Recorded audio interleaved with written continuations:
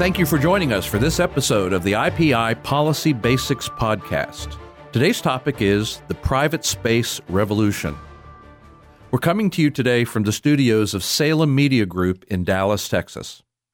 I'm Tom Giovanetti, the president of the Institute for Policy Innovation and Space Nerd.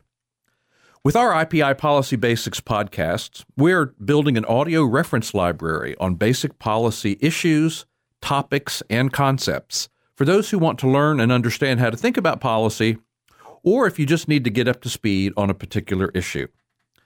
And I'm joined again today in studio by IPI resident scholar Dr. Merrill Matthews, a fellow space nerd, and we want to talk today about the private space revolution. So, Dr. Matthews, you and I both, I think since childhood, have both been space nerds. You're slightly older than me, but we both grew up during the Apollo generation. Some of us grew up during the Mercury generation. Well, there you go. My first awearness was really late Gemini and early Apollo. And we've already lost some of our audience here because they have no idea what we're talking about. Take off in 1961. So the Mercury program was the first U.S. space program, and then was followed by the Gemini program. That was the Mercury 7. Right. And there were a number of Mercury flights, and the idea there was just to learn how to put people into orbit and bring them back down safely again. Because we were getting beaten by the Russians. Exactly. And then there was the Gemini program, and the purpose of the Gemini program was to learn how and to practice things like docking and undocking, spacewalks. These are necessary technologies and abilities that were going to be necessary to get to the moon. And the key factor is Gemini is we went from one person in the capsule to two people in the capsule. Right. And then the Apollo program, which is when I became aware of these things, the whole purpose of the Apollo program was to build on that, was to send three people out of to break orbit for the first time, to go to the moon and come back and to, land an orbiter on the moon and then be able to return safely to Earth. And so this was, the entire space program was started by the government as a compelling national interest. This was the space race with the Soviet Union. John F. Kennedy challenging the country to do that. And we started off behind.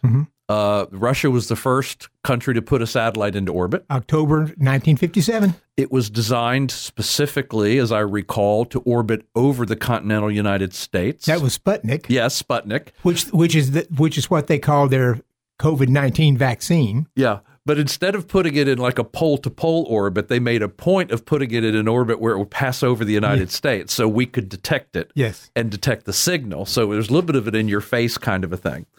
They were the first to put a living creature in orbit. They put a dog in orbit. They were the first to put a human being in orbit. And the first to put a woman in orbit. To put a woman in orbit. And so we were very much behind. And so this became a national imperative of started by the Kennedy administration, but continued by subsequent administrations. And the idea was spare no costs, spare no effort.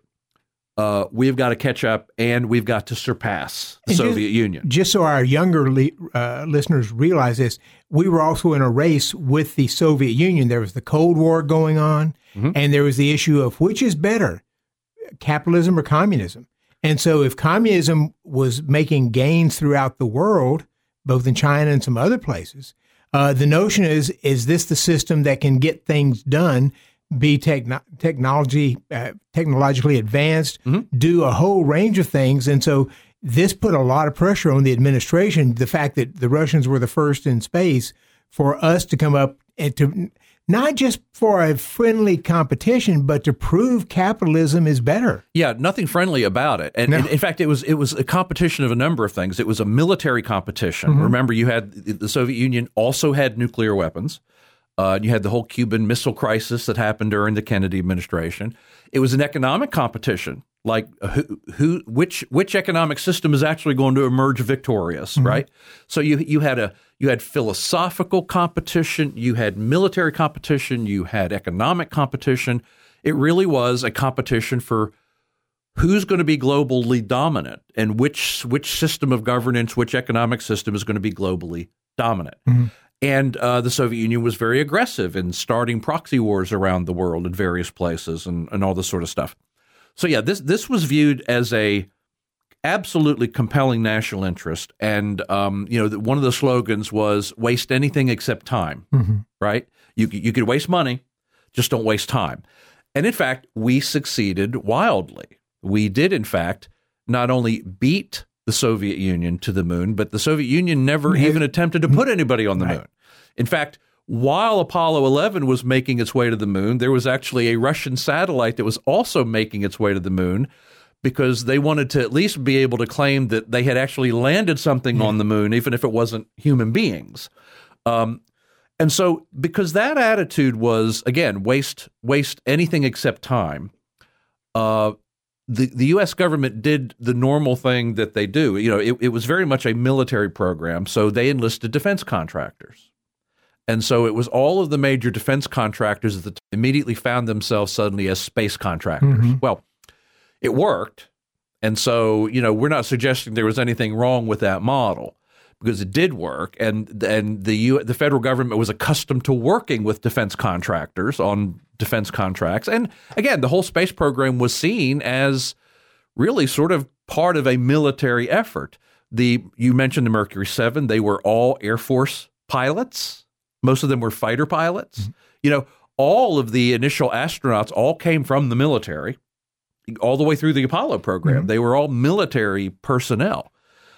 So there was very much a sort of a military-esque or military-ish kind of cast over the entire space program. Now, one of the things that happened, though, is that military contractors and defense contractors are, in fact, used to working on these kinds of projects where cost overruns are just part of the deal. Yeah. You just expect that. Governments are not big on taking risks. This is the way we've always done it, was sort of the attitude. And what you ended up with was a space program post the Apollo program that was not particularly innovative. It was not particularly iterative. In other words, the fourth or fifth space shuttle was not dramatically different than the first space shuttle. In fact, changing something would put you at risk. What if something went wrong? What if you changed something and something went wrong? So the whole sort of combination, the whole relationship between the government and defense contractors was one of, you know what? If we don't change anything and no one gets hurt, if we always play it safe and never take any risks, that sort of makes us both happy. That makes the defense contractors happy because we don't have to keep innovating and we don't have to keep iterating. And it makes the government happy because no one gets in trouble. Of course, we know that there were two major terrible incidents with the space shuttle. And it became clear at some point that the space shuttle was just simply not a future-proof platform. It was extremely expensive to maintain. The whole issue with the heating tiles being exposed upon reentry, it just was a bad design. There didn't seem to be any way to improve on that design without basically throwing everything out. And during the George W. Bush administration, the decision was made, in fact, to cancel the shuttle program. And so you had this span of time between the George W. Bush administration and the Obama administration where the shuttle was phased out and we didn't have anything to replace it. This is really sort of the low point. Now, NASA did have something to replace it. It was called the Constellation program. But the Constellation program was just plagued by just enormous cost overruns, and the Obama administration lost patience with it. And I remember as a space nerd being kind of crushed when the announcement came down that the Obama administration was canceling the Constellation program. In fact, I remember going down to Kennedy Space Center during this time and doing a tour and seeing a model of the Orion spacecraft that was part of this Constellation program that had literally just like months before been canceled.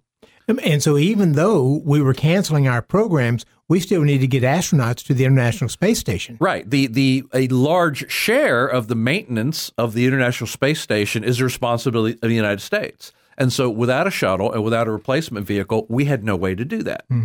And so the Russians were gleefully able to happily step in and say, we're happy to, fly your American astronauts to the ISS, to the International Space Station.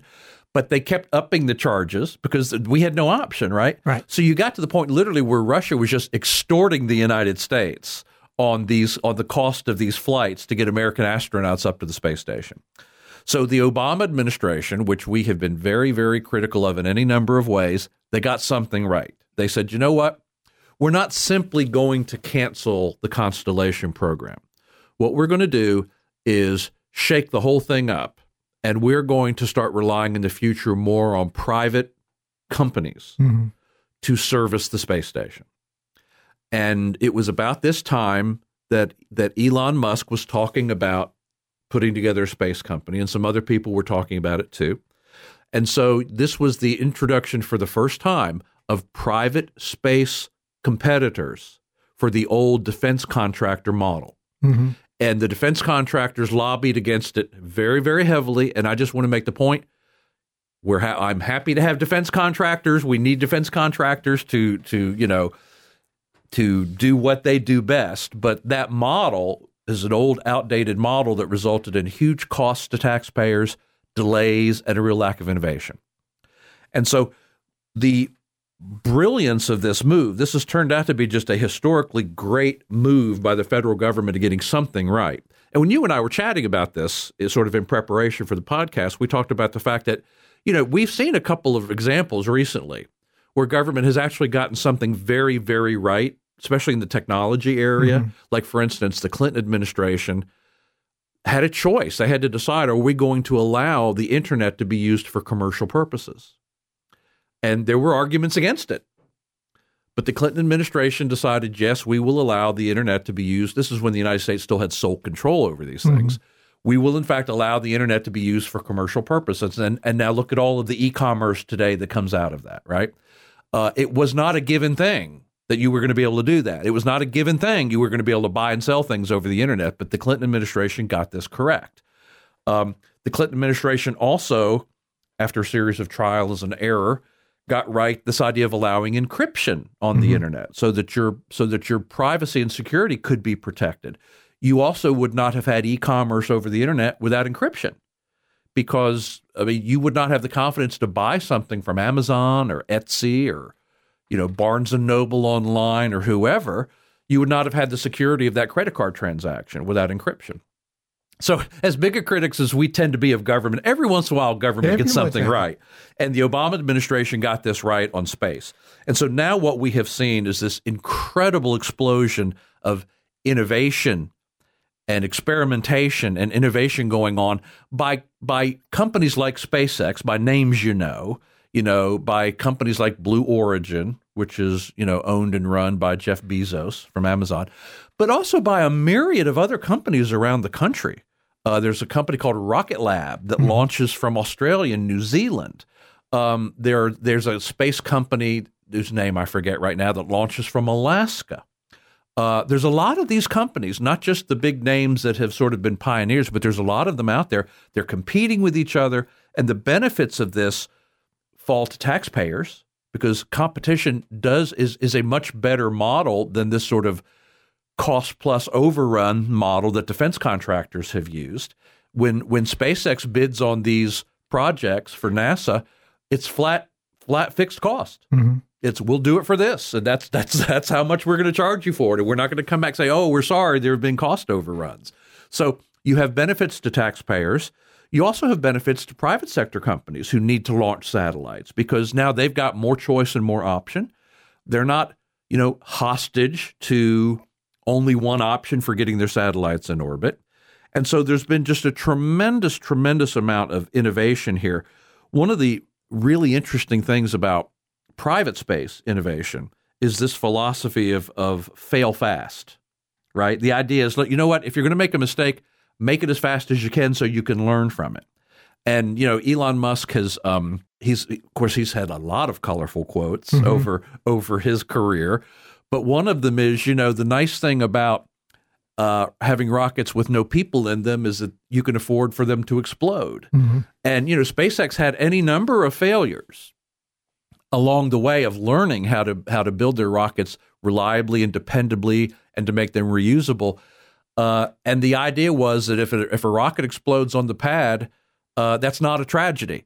That's something you can learn from. If you make your mistakes fast, iterate often, it is said that every new SpaceX rocket that is built is different from the previous one because they continue to iterate. They continue to make little incremental improvements, and they don't feel like, okay, well, that worked, so we're going to freeze innovation. We're not going to change anything. They're constantly innovating. They're constantly iterating and trying to find simpler and better and more reliable ways to do things. And it's been interesting to see how much innovation is going on, things that you wouldn't have really thought about.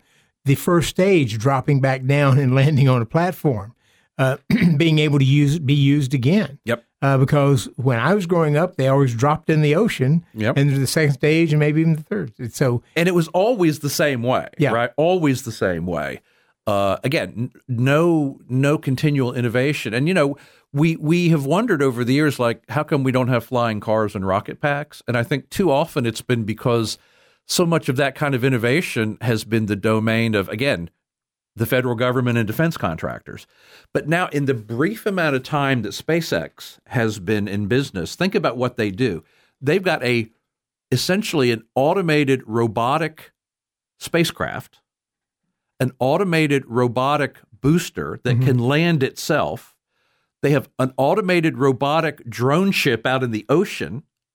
And all of these things coordinate with each other automatically to find the right location, right? To plot the right location so that these boosters can land on these drone ships. And, there's nobody on either one of them in case something goes wrong. No one's killed, But they've gotten to the point where this is just absolutely reliable in a very short amount of time. And you just know that if NASA and the federal government had remained in control of all of this, from beginning to end, we would not have made the same amount of progress that we've made just by turning it over to the private sector and letting them try different techniques. So, for people like you and me who are big proponents of the competition in the private sector, this private space revolution has been a real demonstration, I think, of how the private economy, the free market, is just simply better, cheaper, and more efficient and more innovative than government efforts go. And so, I think there's some lessons here. And one of the big lessons here is if it can be done by the private sector, the government ought to let the private sector do it. And there's just so many examples of these kinds of things. We would probably go off on too many tangents if we started thinking of examples. But, from a limited government standpoint, we used to talk about this as privatization. And privatization at some point sort of became a dirty word. I'm not sure exactly how that happened. But the whole idea here is if government can contract out for services with the private sector, that is almost always going to turn out to be a cheaper, faster, more efficient process, and it's going to lend to more innovation than if the government feels like they have to do all of these things themselves. Now, we should also point out that there are competing projects. NASA has essentially outlined a plan to get Americans to the moon and to have a permanent presence on the moon. And there are different space companies are competing for different parts of this project, different contracts for different things and all of that. And then in the meantime, SpaceX and Blue Origin are off doing their own projects too that are totally self-funded. Like, Elon Musk's, sort of Starship plans to try to get to Mars or whatever. The government's not funding that thus far. That's all being funded essentially by SpaceX to do that. And you've got Blue Origin, which is Jeff Bezos's company, which has already launched into space several private crews where people just literally paid money. And they said, yeah, I'll pay money to go up and experience weightlessness and to, get up into the atmosphere and see what the horizon of the Earth looks like. They haven't put anyone in orbit yet. But all these different models are opportunities for innovation, not just in the technology, but also in different models for accomplishing things. And I think we've got a very bright and interesting future ahead of us in space, again, because the federal government made this decision to stop trying to monopolize space and to turn it over to the private sector and to private competition. And as you had said earlier, a lot of us thought, is this going to be the end of the space program? And it turns out by turning over to the private sector, we're going faster and further than we've ever gone. If you're a space nerd, as we are, you definitely have the idea that rather than being in these doldrums where there's just not much interesting going on in space, we're now sort of at the beginning of a new era where there's just stuff going on all the time. I mean, almost every week there is a rocket launch of one kind or another by one of these private companies. And so, again, it's brighter days ahead for those of us who are space nerds, but also brighter days ahead for the U.S. because we're going to benefit from this innovation and taxpayers are going to benefit from the savings of not just innovation, but also private competition. But as there is the one thing, which is the trash the companies are putting in space. So you may end up with this tragedy of the commons sense where companies are just leaving things out there, and we'll have to figure out how to deal with that. And some companies have already sort of made some proposals, but yeah, it's not going to be completely smooth sailing, but the federal government left trash in space also. Yeah. What you're calling trash is more elegantly called space junk, I think, right? And sometimes space debris. Yeah, space debris. There's at least one company right now that this is literally the problem they're trying to solve. And they've created these little satellites that they can launch into orbit. The satellite will seek out another satellite, will clamp to it, and then deorbit it, actually bring it back down into the atmosphere and destroy it. So I think we're just at the very beginning of that kind of thing. But, every once in a while you'll see a science fiction movie or something like that, and part of the theme will be that there's such a ring of junk around the Earth that you can't even get in and out anymore, right? I have a feeling that's a problem we will solve before it becomes too big of a problem, again, as long as private companies are allowed to be part of the solution. Well, you can find more about space policy at our website at ipi.org. If you've enjoyed this discussion, how about giving us a favorable review on iTunes or on your favorite podcast platform? You can also help sponsor these podcasts by becoming a member of IPI's Giving Society. Thank you for joining us, and we will see you next time.